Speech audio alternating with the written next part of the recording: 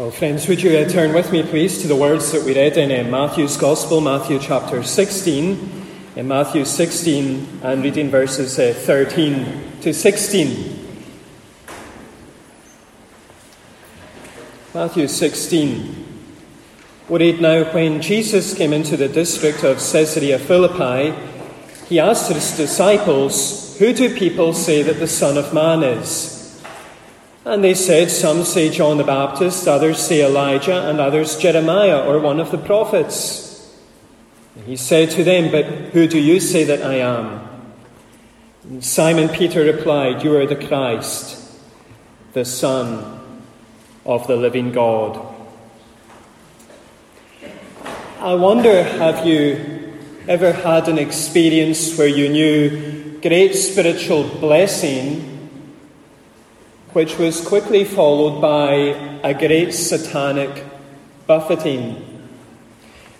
You were enjoying very close communion with the Lord. You were walking faithfully with Him. You were walking fervently with Him. And then you thought something, you said something, you did something that seemed to cast a shadow over the whole experience. It seemed to ruin everything. Well, today we're continuing our studies in the life of Peter and how he goes from what we might call being a solid rock to a stumbling block in an incredibly short space of time. So we're going to look at these verses under two headings, the great revelation and then the grave rebuke. First you have the great revelation, verses 13 to 20, where Matthew focuses on the great revelation that Peter received. In verses 13 and 14, we see the public opinion concerning Jesus. Matthew begins by giving us the location. In verse 13, we read that Jesus came into the district of Caesarea Philippi. That was a town in the far north of Galilee, about 25 miles from the Sea of Galilee. It was on the slope of Mount Hermon. It was a thoroughly pagan environment with a shrine dedicated to the Greek god Pan. The majority of those living in this area were Gentiles. They were non-Jews. And upon coming to this location, Jesus asks the disciples a question: who do people say that the Son of Man is? Jesus has been preaching and performing miracles for a fairly lengthy period of time, and he now asks his inner circle of followers, what are people saying about this? What are people thinking of this? What are people making of me? And the disciples proceed to provide a number of opinions that people are expressing concerning Jesus. Verse 14, some were saying that he was John the Baptist. Others were saying that he was Elijah. Others were saying that he was Jeremiah. And still others were saying that he was one of the prophets. It's clear from what the people were saying that they regarded Jesus as being a great figure. They saw him as being someone who had been sent by God, someone who was speaking for God. They give him a very elevated position. But we move from the public opinion to the personal confession in verses 15 and 16. Having heard the various responses concerning what the people are saying, Jesus now asks the disciples a further question. Look at verse 15. He looks them in the eye and he literally says, "But you, who do you say that I am?"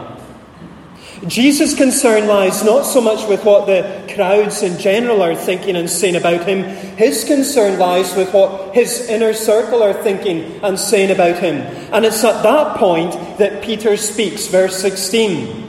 If you remember 2 weeks ago, I compared Peter with a girl I was in school with who was always the first to put up her hand to ask a question or answer a question. She could never keep quiet. And that's Peter. He can never keep quiet. And here we find Peter as quick to answer as ever, now saying to Jesus, "You are the Christ." He sees Jesus as the Christ, as the Messiah, as the Anointed One. He sees Jesus as the long-awaited Anointed King whom God had appointed to deliver his people and establish his rule over the nations. He sees Jesus as the bringer of blessing. He sees Jesus as the one whom God had said would crush the head of the serpent all the way back in Genesis 3. You are the Christ, Peter says, you are the great deliverer. You are the Saviour who was promised. But he goes even further. And he says, you are the Christ, the Son of the living God. Peter realizes that Jesus is no mere human whom God has anointed and appointed. Peter realizes that Jesus is uniquely related to the one true God, the living God. And he says that. He says, you are the Christ, the Son of the living God. We move from the personal confession to the profound declaration in verses 17 to 20. Jesus now speaks. And he begins with a blessing. In verse 17, he addresses Peter as Simon Bar-Jonah, or Simon, son of Jonah. And he tells Peter that he is blessed. He is under the benediction of God. He is under the smile of God. And he says, you are blessed, Simon Bar-Jonah, because flesh and blood, human ration and human reason haven't revealed this to you. No, my Father who is in heaven has revealed this to you. You are a blessed man. And Jesus then speaks about building. Verse 18, he continues speaking to Peter and he says, you are Peter. Now, if you remember again, I'm asking you to do a lot of memory work today, but if you remember a month or two ago, we looked at John chapter 1. And when Jesus called Peter, he said to him, you are going to be called Peter from now on. And that name Peter, that nickname meant rock. And now Jesus says to Peter, you are Peter, you are rock man, and on this rock I will build my church. Now that is a statement that many people have debated over the years. And without going into all the details, Jesus is saying to Peter that Peter and the confession that he has just given are going to be the rock, the foundation upon which his church will be built, his assembly of saved people. And Jesus makes a marvellous promise after saying this. And you know, this is maybe my favourite promise in the New Testament. This is the promise I've held on to over the last 2 years. This is the promise when Satan tempts me to despair. Jesus says to Peter, and the gates of hell shall not prevail against it. Jesus pictures his church. He pictures the community, the assembly of his people being positioned outside the very gates of hell, the fortress of demonic powers. And Jesus says, whoever comes out of those gates, and whatever they might do to his church, and however long that assault, that opposition might last, Jesus says, the church that I am building will stand. That's an amazing promise. The church that Jesus is building will stand. The church Hugh Ferrier is building will not stand.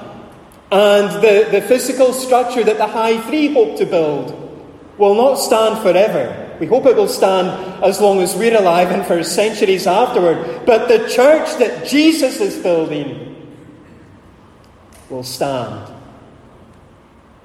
And having spoken about building, Jesus speaks about binding. Verse 19, he says that he is going to give Peter the keys of the kingdom, the keys that grant access into God's saving rule. And he says that whatever Peter binds or closes on earth will be bound or closed in heaven. And he then says that whatever Peter looses or opens on earth will be loosed or opened in heaven. What Jesus is saying is that when Peter proclaims the truth, that Jesus is the Christ, the Son of God, that message will open the door to God's kingdom to anyone and everyone who believes it. And that same message will close the door to God's kingdom to anyone and everyone who rejects it. Peter has been given authority by Jesus to say, believe in Jesus. Believe that Jesus is the Christ. Believe that Jesus is the Son of the living God, and the door to heaven, the door to eternal life is open to you. But reject the message that Jesus is the Christ. Reject the message that Jesus is the Son of the living God, and that door to eternal life, that door to the kingdom of God, will be closed to you. And it's at this point that Jesus puts a ban on the disciples. Look at verse 20. He gives them a strict charge to tell no one that he is the Christ. And we think, oh, wait a minute. What's all that about? Peter's been given the keys to the kingdom, and now Jesus is saying, don't tell anyone that I'm the Christ. Well, if you remember, Jesus says to the disciples at the very end of Matthew's Gospel, go to the world, go to the nations, preaching the gospel, preaching the good news. But for now, there is a lot of things the disciples don't really understand. They've got a lot of misconceptions, they've got a lot of misunderstandings, as we'll see in a few minutes. And Jesus is saying, I want you to listen to me for the time being. I want you to learn from me for the time being. Don't go out preaching just yet when you don't know it all. Now, friends, as we consider these verses, we're being shown who Jesus is. We're being shown who Jesus is. Jesus asks the disciples who the people are saying that he is, and they say, the people are saying that you're a prophet. You're a man who has been sent by God and is speaking for God. And then Jesus asks them, but who do you say that I am? And Peter says, you are the Christ, the Son of the living God. And Jesus says, you are blessed, because flesh and blood hasn't revealed that to you, but my Father who is in heaven. And you know, friends, that is so important for us to hear today. I've told you this story before about the man who thought he had met Karl Barth's barber. This man was on a bus in Basel, and he sat down next to Karl Barth, and they struck up a conversation. And Karl Barth said to the man, what would you like to see? What would you like to do when you're in Basel? And this man said, I would love to meet Karl Barth, that great famous theologian. I would do anything to meet him. Do you know him? And Karl Barth said, well, as a matter of fact, I do. I give him a shave every morning. And the man got off the bus, muttering and marvelling to himself, I met Karl Barth's barber today. This man had a high view of the man whom he thought was Karl Barth's barber. The problem was his view didn't go high enough, it didn't go far enough. And that can be the case when it comes to how people view Jesus. They'll see him as a religious reformer. They'll see him as a good teacher. They'll see him as an inspirational leader. They'll see him as a sympathetic healer. And while all these things are true, like the people in Jesus' own day, their view of Jesus doesn't go far enough. It doesn't go high enough. In 1952, C.S. Lewis published his book, Mere Christianity, where he writes, it's a very famous quote, a man who was merely a man and said the sort of things Jesus said would not be a great moral teacher. He would either be a lunatic on the level with the man who says he's a poached egg, or else he'd be the devil of hell. You must make your choice. Either this man was and is the Son of God, or else a madman or something worse. You can shut him up for a fool, you can spit at him and kill him as a demon, or you can fall at his feet and call him Lord and God. But let us not come away with any patronising nonsense about his being a great human teacher. He has not left that open to us. He did not intend to. And so, friends, I want to ask the question of every person who's here today. Who do you say that Jesus is? Some of you have been coming to church for quite a short space of time, and some of you have been coming for many years, many decades. Who do you say that Jesus is? Can you say with Peter, he is the Christ, the Son of the living God? The great revelation. But we move from the great revelation to the grave rebuke, verses 21 to 23. And now Matthew focuses on the grave rebuke that Peter received. In verse 21, we hear Jesus' word of anticipation. Matthew tells us that from that time, Jesus began to show his disciples what would happen to him. Peter has just confessed Jesus to be the Christ, the Son of the living God. And now Jesus says that as the Christ, as the Son of the living God, he must go to Jerusalem. And he says that as the Christ, the Son of the living God, he must go to Jerusalem, where he will suffer many things from the elders, the chief priests, and the scribes. He will not be embraced upon entry to Jerusalem. Instead, those in Jerusalem, the religious establishment, will make it their aim to cause him as much suffering as they possibly can. And he goes further and he tells them that as the Christ, the Son of the living God, he must be killed. At that point, he doesn't say when he will be killed, or how he'll be killed, or why he'll be killed. He simply says that the continued opposition of the religious establishment will culminate in his being put to death. And he concludes by telling them that he will be raised on the third day. He doesn't say that he will raise himself. Instead, he says, I will be raised, meaning he will be raised by the power of God. He will be vindicated by his heavenly Father. When all hope seems to be lost, when it seems that he's just been placed in the grave and will be forgotten about and maybe memorialized by some of his closest friends, he says, then, at the point when all hope seems to be lost, I will be raised by my Father. Now, before going further, it's interesting to note that Jesus uses the word must in verse 21. Did you notice that word must? Paul Tripp calls this the must of God's sovereignty. Everything that Jesus will do and everything that will happen to Jesus will be in accord with the predetermined plan and purpose of God. Every step that Jesus makes on that painful road to Jerusalem and the religious establishment and death in the grave, every step that he takes will be a step taken with the words, your will be done, on his lips. But we move from Jesus' anticipation to his admonition in verses 22 and 23. Having heard the words of Jesus, Peter once again speaks, and this time he delivers a word of rebuke. Look at verse 22. We read that Peter took him aside. The body language reflects a superior attitude. I wouldn't get away with this in PVG times now, but imagine if I took Roddy or Malcolm or Sam aside and put my arm around them and said, I want a word with you. That's the language we've got here. Peter putting his arm around Jesus, very superior attitude, and says, want a quick word with you. And we read that Peter then rebuked Jesus. Now, back in Luke chapter 5, we read that Peter had said to Jesus, depart from me, because I am a sinful man. He felt too unworthy. He felt too unclean. He felt too unqualified to be in the presence of Jesus. But now Peter feels that he is more than qualified to rebuke Jesus. And we then hear what Peter said to Jesus, far be it from you, Lord, this shall never happen to you. Look at the way he addresses Jesus as Lord.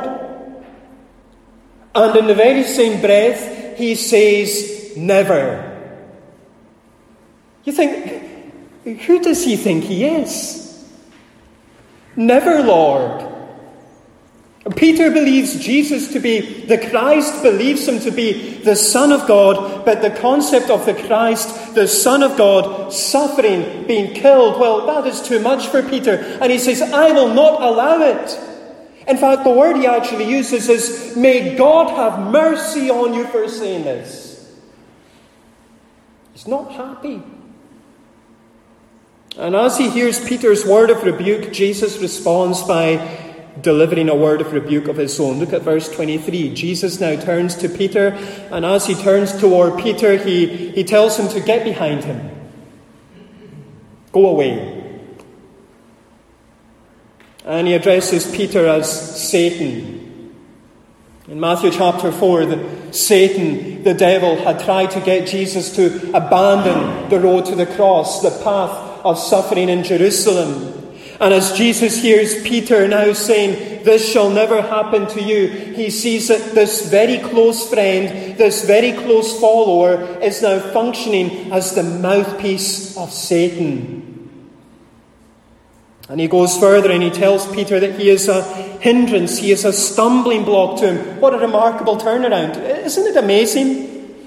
That just a few moments ago, Jesus is saying, you are Peter, you are the solid rock, and on you and on your confession I will build my church. And now Jesus is saying, you are not a solid rock, you are a stumbling block, you are a hindrance when it comes to me seeking to build my church. And he closes by telling Peter that he's not setting his mind on the things of men, on the things of God, but on the things of men. Peter's mindset isn't being framed by God's perspective and God's priorities.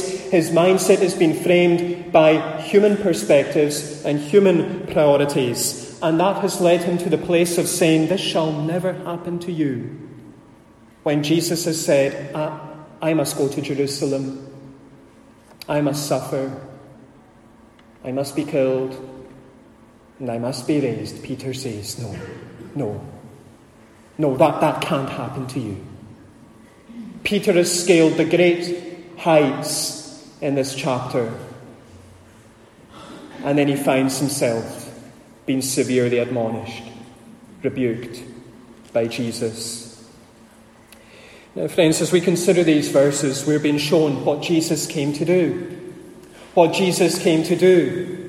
Jesus has received Peter's confession that he is the Christ, the Son of the living God, and he's gone on to explicitly and emphatically state that he must suffer and he must be killed in Jerusalem. He will say the same thing in Matthew 17 and again in Matthew chapter 20. Jesus sees himself as the one who will suffer and die in the place of his people as their sacrifice, as their substitute. That is how he is going to save his people from their sins, as the angel said back in Matthew chapter 1.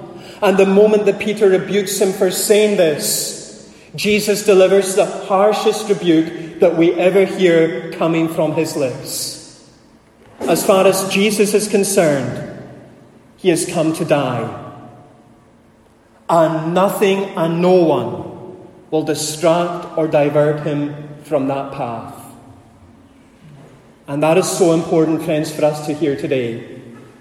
The truth of Jesus' death as a sacrifice, a substitute for his people, is a truth that many resent, many reject, many ridicule.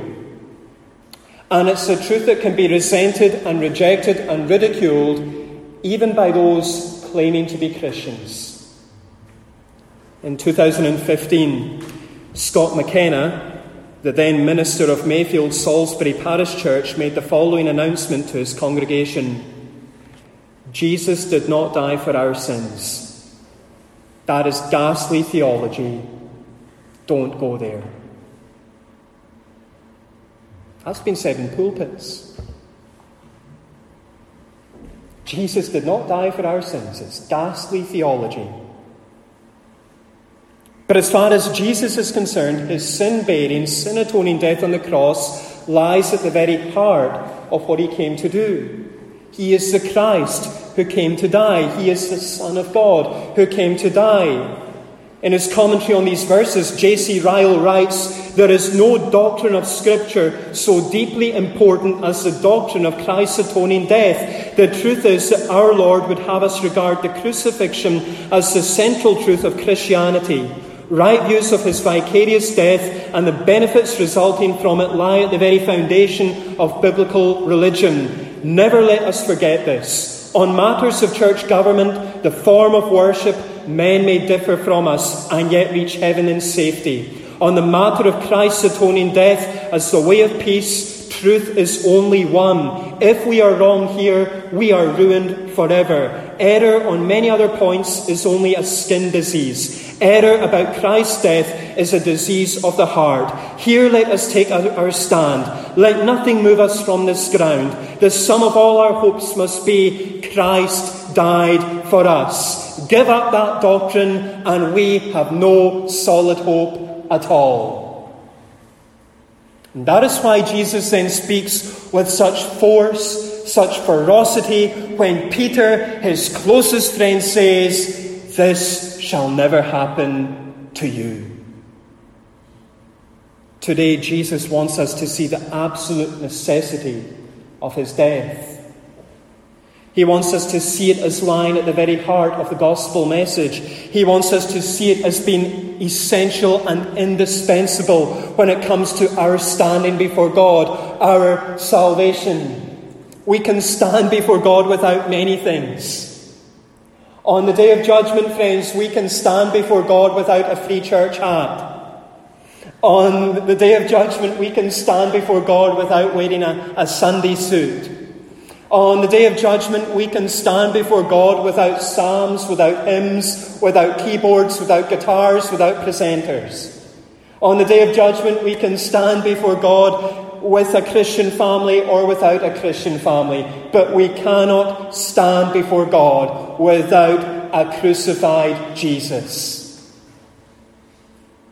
There is no hope without it.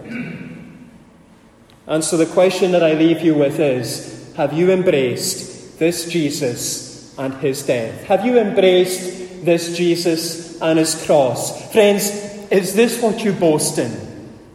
Is this what you exult in?